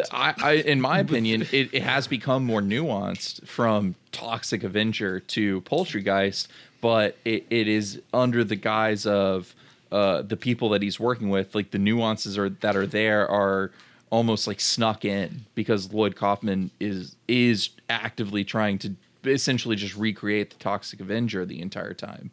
He's trying to just shock you the entire time. And then the people that he's working with are slipping in all of these like really excellent like commentaries on the socio-political nature of the society that we live in. So they're making the movie better in spite of Lloyd Kaufman? Yeah, pretty much. I think like I don't even think it's spite. They just love Troma. Yeah, I think they're trying to do a very good job. But it is in spite. When you listen to the behind the scenes, like James Gunn's fighting with him the whole time, and it's like Romeo and Juliet is good in spite of Lloyd Kaufman. Yeah, that's all I mean by in spite of is like he's just like, nah, I just want to make sure we get all these shit jokes in there. Exactly. I'm going to add all these fart noises. Add more farts while James Gunn is editing out the farts. Yeah, exactly. It's, I don't know. Did you ever think we were going to have a conversation like this when we started talking about doing Troma? No. Not even a little bit. Like just start talking about high art and shit, and it's fucking crazy. Well, Jordan and I had an interesting conversation, and I think we're going to start watching a lot of John Waters movies because these Troma exists because John Waters exists, and John Waters and made if you can handle Troma, high art. Oh, you can handle Pink John Flamingos. Waters is going to be nothing. You're just going to be happy the whole time. You're just going to be like, oh, this is the difference between John Waters and Lloyd Kaufman is John Waters is super aware of what he's doing and is super high art. But then, like when you watch Pink Flamingos, Divine's not eating fake shit; she's eating real shit, and it's truly exploitative. That's the thing. And it's like when someone takes a shit on set, they're actually taking a shit. Yeah, and when brother and sister fuck on set, they're not brother and sister, but they're really fucking, you know. And it's like Pink Flamingos really set the stage for Troma and for what Troma was going to become, and John Waters in general, because he did a lot of trashy movies like that up until he did Polyester in the early 80s. So, but like if he hadn't done that, I don't think Lloyd Kaufman would have even had the if John Waters hadn't done what he did, Lloyd Kaufman would be the John Waters of culture, and like it would be things would be different. Things would be way different, and not necessarily in a good way, because John Waters took it in a very high art direction and really knew what he was doing. He's so cool. Dude, we need to do like John Waters movies like next time we're ready to like get like grossed out like this fucking Troma shit. Yes. And even we could even like space them out like part 1 and then like 2 other episodes of part 2. And, like, I've already built our John Waters series on our spreadsheet. Like beautiful. I'm already in for it. Do you guys want to talk more about like kills and fucking effects and shit? I don't think we got deep enough into it. If you're down. I'm down. The puppets that are singing in the basement, the chicken puppets, I really appreciated them. You don't even remember? No. There's like all the eggs, all like splayed about, and they all are hatching and they're singing with like the general and the demon chicken and shit. Oh my god, I don't even remember that. I'm gonna have to watch that. It's very Muppets. It's very Labyrinth. That's I great. like it. It's fan-fucking-tastic. The gore in this movie was impressive. Like especially for how low budget it is. It's like, dude, okay, when the fucking chickens literally turn and I don't remember who's coming out of the basement, but they're coming out and like it's just like all the protesters are inside the building and just hacking up that guy on the counter. Yes. I was like, it's nuts. Fucking horrified. It's nuts. Nightmare. Yeah. Like literally looks so fucking horrified. I was like, God No, damn. the last 30, 40 minutes. Bleeding. The last 30 or 40 minutes of this, it really kicks up, and you're just like, yes, this is what I've been waiting for. Yeah, exactly. Exactly. That shit's fucking insane. When Mickey turns into a chicken demon, it's fucking, her makeup is fucking incredible. It looks amazing. And then for some reason she has a chicken cock. Well, I don't know why. I love the gag where everyone's calling her Mr. or Sir. Yeah. Like they're like, she's like, I'm a woman. She's like, excuse me, mister. I'm a woman. When the general is turning into a giant fucking egg, and then he's like, what? What's this? And he like taps on his chest, and then he tries to dig at it, and all his fucking fingernails fall off. That's me, dude. Fucked. Fingernail And I got shit flash, gets and me, dude. I just got like flashbacks to me watching The Fly when I was like 7 years old, and like Oh my God. turning fucking green watching that movie. Yeah, Like, The Fly God is damn- fucked up. I cannot believe it's you saw that incredible. young. Oh no, I saw a bunch of movies. Dude, I saw it real pretty young with my dad. Like, I saw The Omen So when I was good. like 7 or 8 as well, and it was just like, When that guy's head gets smashed. Oh when no! when the Omen's dude gets scary. impaled, when that- when the pane of glass fucking severs a dude's head off like that. There's The so priest, many points in that. That Yeah, movie. yeah. That movie is that. That was what I was talking about. That movie is scary. That movie's Yeah, actually it's doesn't scary. the very movie scary. literally start with like a fucking hanging? Shouldn't Yeah, shouldn't like have been someone's allowed to committed watch that suicide. movie. It doesn't start that way, but that's in the beginning. Yes. No, the babysitter comes out at his birthday party and goes, "It's all for you, Damien. and jumps out of the fucking window and hangs herself. Yeah, That's cool. That movie's Pretty legit. cool movie. Yeah, that movie's legit scary though. Still, like as an adult, that movie's legit scary. When they're in the restaurant, and everything starts going batshit crazy, they fucking dunk the kid's like fucking head in the greaser and then just rip off his nuts. I was like, no, don't fucking, like his testicles are just like detached from his body. yeah, They rip and them they off throw 'em so into the fucking fryer. easy. They throw them in the fryer and eat them. It's just like, dude, I just don't want to see that. But that's when they were just doing kill. Yeah.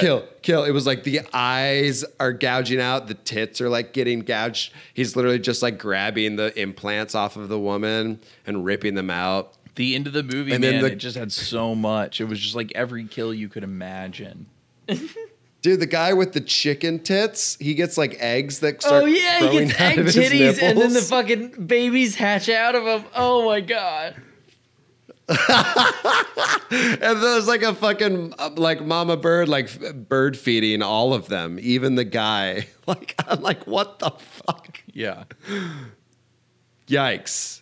And then Lloyd comes out with the fucking gun, starts blasting them. I've been here for 40 years. I got all the guns. I got all of them. I was gonna come in here today and shoot you all up. I was gonna kill everybody.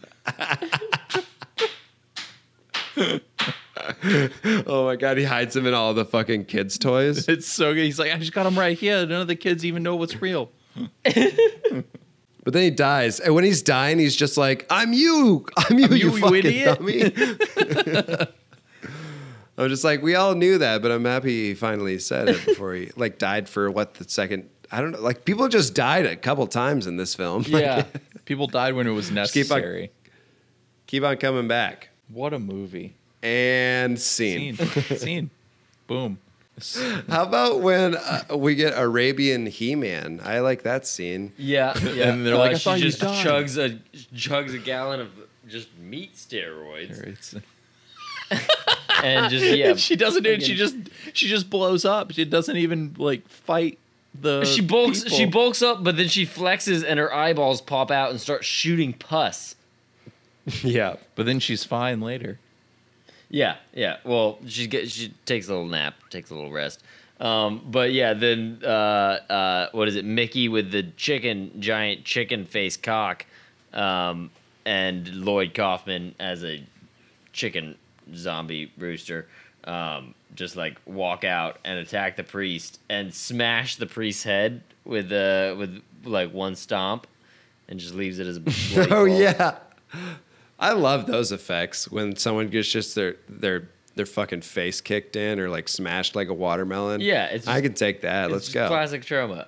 And then and then they have the dude being super Melvin and like just being an idiot and being like, oh yeah, and having like a long ass flashback into like, oh, it's the alcohol. The alcohol will kill them. We just need alcohol. After like his girlfriend Wendy's been like, oh look, there's beer right here, and then it cuts back out, and she's already defeated all the monsters. I love that bit. I love it. She's like, I already killed them. They're all dead. Yeah. It's done. It's over.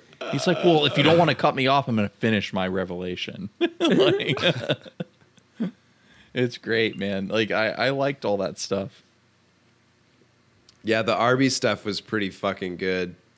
His him just getting goofier and goofier as the film goes on. I was just so happy about it. I really hated him at the beginning. He did some funny things, but I just hated him and Wendy so much because they were just gross, and like he was breakdancing at the beginning, and I was just like, "Fuck you." Well, badly. Yeah, they're just breakdancing. gross and stupid.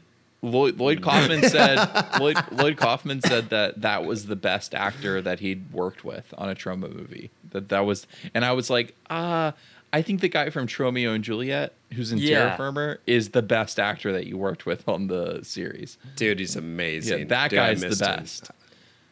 I missed him, but I like the Mauricio character better than Tromeo. Well, I meant in terms of like acting, but overall, the Mauricio character that guy was great, like that, and I wish that he had popped up in other movies. But I think Terra Firma had overall the best cast because you had the Tromeo guy playing the villain, you had the other main dude who I didn't think was good at the beginning of that movie, but ended up being great later on, and the main girl the was Steve great. Buscemi looking guy, yeah. And then the main girl in Terra Firma, I thought was really good, like better than Poultrygeist. Absolutely! I fucking hated Wendy. Wendy fucking sucks. Which I mean, I'm sure she was putting on like dumb. Well, and that's his personal assistant. God damn it! Well, maybe he doesn't like tits then. No, I think he's a gay married man, like he said. I think he's a gay guy who. Or he does, and he doesn't want to fuck his personal assistant. Maybe that's it. Oh, that's definitely it. I don't know. I don't know. Just like Carl Jr. said, that's it. We have to work together after this, and I don't want it to be awkward. Like but he still Jr. has her said be to the naked dead in chicken. really awkward scenarios. And like, do we even talk about at the beginning when Arby's trying to undo the bra, and then she undoes it in the back at the very end, and it's like it's not even a front clasp. Yeah. Right, and Arby's not this brightest bulb. Well, no, he's as the movie goes on, he's increasingly dumber, I think. But anyway, so we get that one last musical number, and then the anticlimactic last kind of little hurrah where they even point out that it's anticlimactic, and I was like, well, you brought some people back from the dead, and yeah, I guess just end it. There's like another chicken demon. Isn't there like a second one that's just the same costume? Yes. Or like, does it just come back? I was just like, all right, we're just doing this again. It just didn't matter. At this point, all the social commentary and stuff is out the window, and they're just trying to be insane. So at this point, I'm glad the movie ends the way it does. Oh my god, the ending is by far the best part of the movie. It's to me, it's like a treasured moment. It's so funny, dude. It's amazing. Fucking Katie, Arby, and Wendy all in a car, just driving away, and then Katie is like, Arby passes her a beer.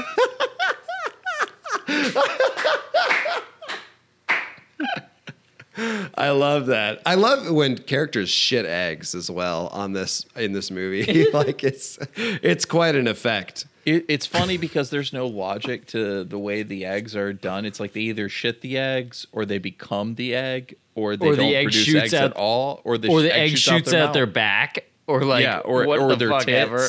Yeah. Or their or their chest. It's like it's the eggs pop up whenever they want to do an effect. It's pretty funny. I like it. But yeah, Katie shits an egg in the back, and then they're just all like, whoa, like freaking out, and then the fucking crash from every Troma movie since what was the first one that did it? Kabuki before Man. Romeo and Juliet? Kabuki Man. Oh man, I gotta finish it. So fucking happy. Kabuki Man's the original, and it almost killed Lloyd Kaufman because he was on the crane with the camera, and that car flipped way higher than they thought it would, and it almost hit the crane. And that's why they keep using it, is because it's like such a crazy car flip. It's a great shot. It's really good. It's like such a crazy shot, and he's just like, it was so good that we just kept reusing it. Seen it, they would have used it regardless. Yeah, but like it almost hit the these? crane, which is insane. Like you think about like how low budget this is, and they like accidentally did a car flip like that almost hit the fucking operator, which was Lloyd Kaufman of the camera. It's like that's crazy. Like and there's no safety regulations whatsoever on these movies. That's why I think he's just like, I got to get the What are you most talking out of about? this. What about his 3 rules? Safety to humans, safety to property, and make a great movie. Yeah, all 3 of those are a joke. Are they a joke? But that last shot just out the window. Compounded how it is in how we watch these films. It really is just the perfect end to watching like these films as a series, like because you just watched all this crazy shit and like a musical number, and then like ends like kind of shitty. You're just like, oh, this film's just over, and then they just fucking do that scene, and you're like, and it just rolls credits, and I'm like, yes, like okay, you got me, you fucking son of a bitch. It's poetic in the fact that like that scene came up like in 3 of the 4 movies that we did. That car flip is used, and in this one it is literally the final shot. It's like the car blowing up, it does the flip, and then it blows up. It's like a celebration, and then it's like that's it, and it's like it's like a celebration. It's like this beautifully like karmic moment, like it bookends it really well. Yes, it does. It's like it's such a good way to end it, and I think that might be the last time they used that scene. But I haven't seen the post 2006 movies. I feel like they won't stop. Probably they'll probably find. We'll see where we'll Returning find out. Nukem High is. Like I'll watch it, but I think that like that's a gorgeous example of like bookending an era of Troma. Yeah, I just can't imagine Lloyd Kaufman being like, "Yeah, this is the last time we're going to use this." I just can't imagine. No, that. I can't either. And I don't really want him to. I don't really want him to either. I hope. Like, are you kidding me? I paid for this shit. I'm going to use it again and again and again. It was a very beautiful way to use it, and I like the sentiment, but I hope he doesn't stop using it. It was the best way to end the movie. It was fantastic. It was so good, and you don't think it's going to happen. But I remember being like, Jordan was like, "Can you pause it and see how much is left?" And I paused the movie, and there's 12 minutes left in the movie. And she goes, "You do realize that there's a car chase scene and that flip, the car flip, before the end of the film." And I was like, "There's 12 minutes left. How the fuck are they going to do that?" Because at the 12-minute mark, they haven't even done the final song yet. Was there a car chase? Well, no, it wasn't a car chase, but it was like the car flip sequence. But it was like when we paused it, we didn't realize that because in other movies it is a car chase, you know. And where like other people get harmed in it this way, and stuff like that. It's hard to imagine the scene being used outside of the context of a car chase. It's true. So we're sitting there going like, how are they going to do this? How are the fuck are they going to do this? The kid, then the kid Katie shits shit an egg. Perfect. Fucking Hardy, baby. Dude, it's so good. I mean, closing remarks on Troma. Wait, did you say Hardy? Yeah, Hardy. Was there a character named Hardy? That was Katie, right? Yeah, Katie was Hardy. What? It was Katie Hardy. It's Katie Hardy. Katie Hardy. I Katie made Hardy. that up. I'm making it up. I'm sorry. Okay. I'm lying. It's not real. I thought he was making it up, and I just didn't know how to translate it because he was giving you a little look, and I was like, "What's happening?" He was like, "Yeah." It was all the other characters. If there was a character named Hardy, I would have bought I it. wouldn't have questioned it. But Carl Yeah. Jr. was. I gotta the say, Hardy.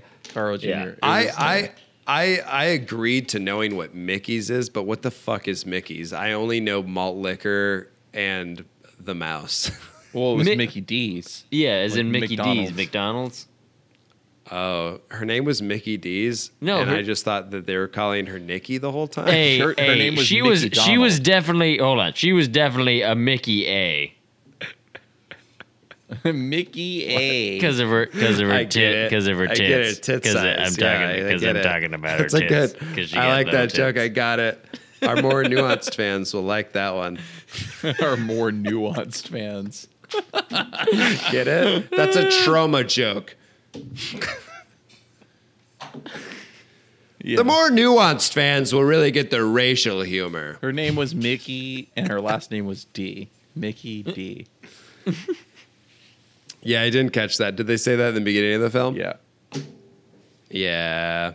See, I watched the beginning only once and the whole film only once. I'm just kidding. I watched the beginning like 3 times and saw the entire thing after that, and I've missed it every time. God damn it! Yeah, they were all restaurant puns. Restaurant Yeah. puns. Okay, we're over it. We're over it. Okay, Troma. so Listen, it was Troma- a good time. All right. It's fun. It's fun. It's gory. It's hyper violent, hypersexual, and hey, Chase thinks it's got some good messages. No, I think I made a fucking good point. I'm fucking with you. No, it does. I hate shit tooting its own horn, and Troma toots its own horn so fucking hard. Quite a bit.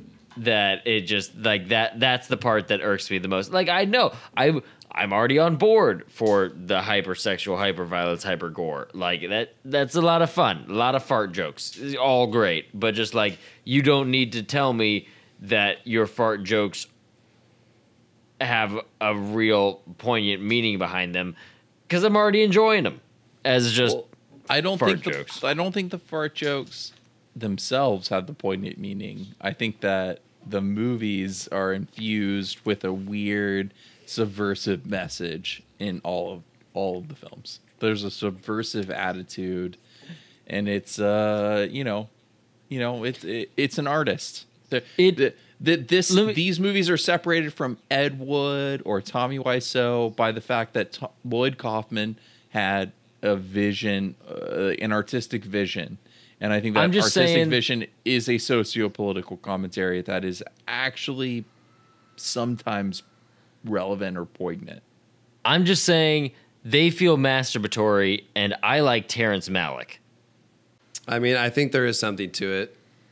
I think that both sides of the street are played often, and I think that makes me play both sides of the street in critiquing it as well, and it just makes me feel kind of awkward and strange, while at the same time being like, there's something here and this is good.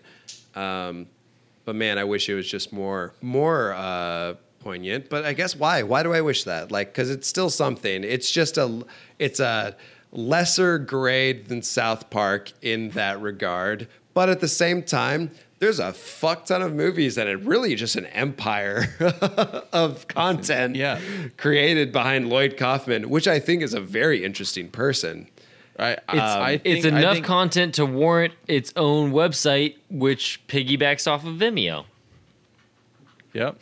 Well, I think they make more money off of doing that than being on Amazon. So I will give them credit, I guess.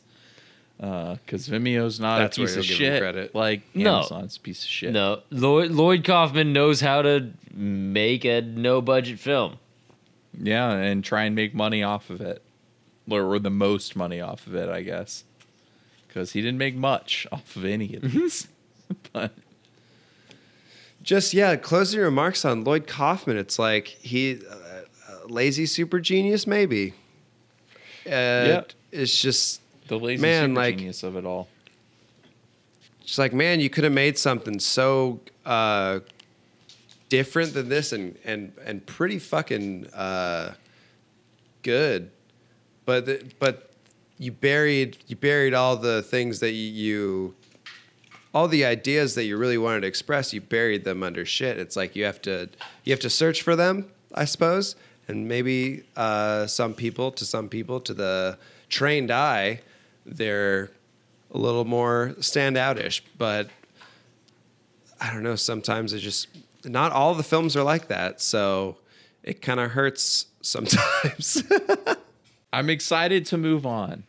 Yes. I'm excited to do something I enjoyed else. myself. I enjoyed my stay. I liked my visit, but I wouldn't want to live here in Tromaville. No. I am not moving to Tromaville. No. Fuck that. Dan, you're Another thing right. about Tromaville, it's perfect. It really is a good analogy for these films as well. Lloyd Kaufman says, while filming this, he says, it doesn't have to be in focus. He's talking to the cameraman. He says, it doesn't have to be in focus. It's Tromaville. But it's also a film. Which, It's it's also a film, but that's a good, that's pretty much like it's not in focus. Your message is not in focus, Lloyd Kaufman.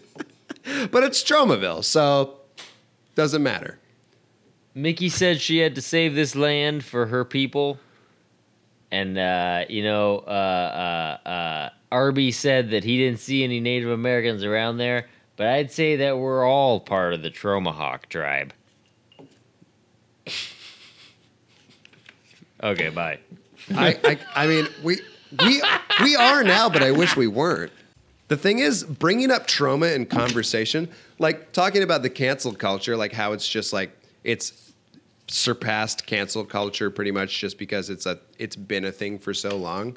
It was before it was ever the thing. Which not that I'm saying I believe in cancel culture, but literally bringing up or like showing people the Toxic Avenger the first time that I watched it, literally just thinking I'm about to get canceled by all these people in the room while we're watching this because it was my idea to fucking watch this film. I'm just like, oh God, I didn't fucking know. Like, holy shit. That's like Troma. Like I can't recommending Troma movies to people. I barely want to bring up that I watched them just in case that they watch them off of like some recommendation that I gave. And then they're like, that Alec guy's a terrible fucking person. There are very few people that I recommend these movies to, but when you get the person that you want to recommend one of these movies to, it's exciting. It's like, you know Special. what? It's very special. You're gonna want to Yeah. watch. You're gonna have a great time. Good time. You're gonna. I mean, we enjoy have a this. lot of aware friends. People are more aware than I give them credit, but like, man, like it's just hard. It's hard to be like, like you're not gonna like, hey, what kind of movies do you do on your podcast? It's Disgusting oh, we've ones. been doing this series, Troma. You should check it out. Listen. It's fucked up. But you're gonna like it. Yeah. You're gonna like it. What kind of movies you do? Ron Gross- Jeremy's in it. It's amazing. Ron Jeremy, he's doing like a crazy Ralph thing. He's just being like the Friday the 13th guy. It's great. You're gonna love it. You're just gonna love it. She's like, is that with Freddy Krueger? What? Friday the 13th. What's that? These aren't the people I'm recommending it to. I know. But yeah, it's just weird. It's very strange. I was so scared to just watch it with people. You just have to watch it with people who are aware, and I wasn't aware before I showed it to people. So But now I know. now I know. Now I know. Thanks, Troma. So You careful made it. watching You it. did it. You're not aware. All right, guys. We'll see you next week for the 50th episode. Woo! Big 5-0. That's exciting. Holy Hopefully, shit, we'll we've done deliver 50 of for you. these. Holy shit. Well, you guys have. Well, not yet. What if we all die? Oh no. Oh no. Well, no, or, you know. you guys have done more than 50, and then lost some. Well, and we did the legions, Yeah. but as a group, we haven't done 50 quite yet. But like as a podcast, we've done 50. Dan, you're like 12 shy. You're like 12 shy. So 62, you'll be at 50. 62, I'll be at 50. 62, I'll be at 50. 30, you 90. 40, you dead. Self-referential, just like Troma. All right, everyone. Thanks for listening. Check out our email, comingofagepod@gmail.com. Just look at Look it. us up Don't all send in the anything. Don't just type it into a browser, into a word processor, whatever you want to use. Just type it and look at it. Tell us what you want Write us it down to do. with pencil and then erase it. Tell us Yeah. what you want us to do. We'll listen. We'll listen to you. Yeah. We love you guys. Love you. Thanks for listening, all you Swedes. You're the best. Hey, fart noise. Fuck you. Bye, fart. Fuck, fart. Fuck you. Boom. Fuck you. Fuck you.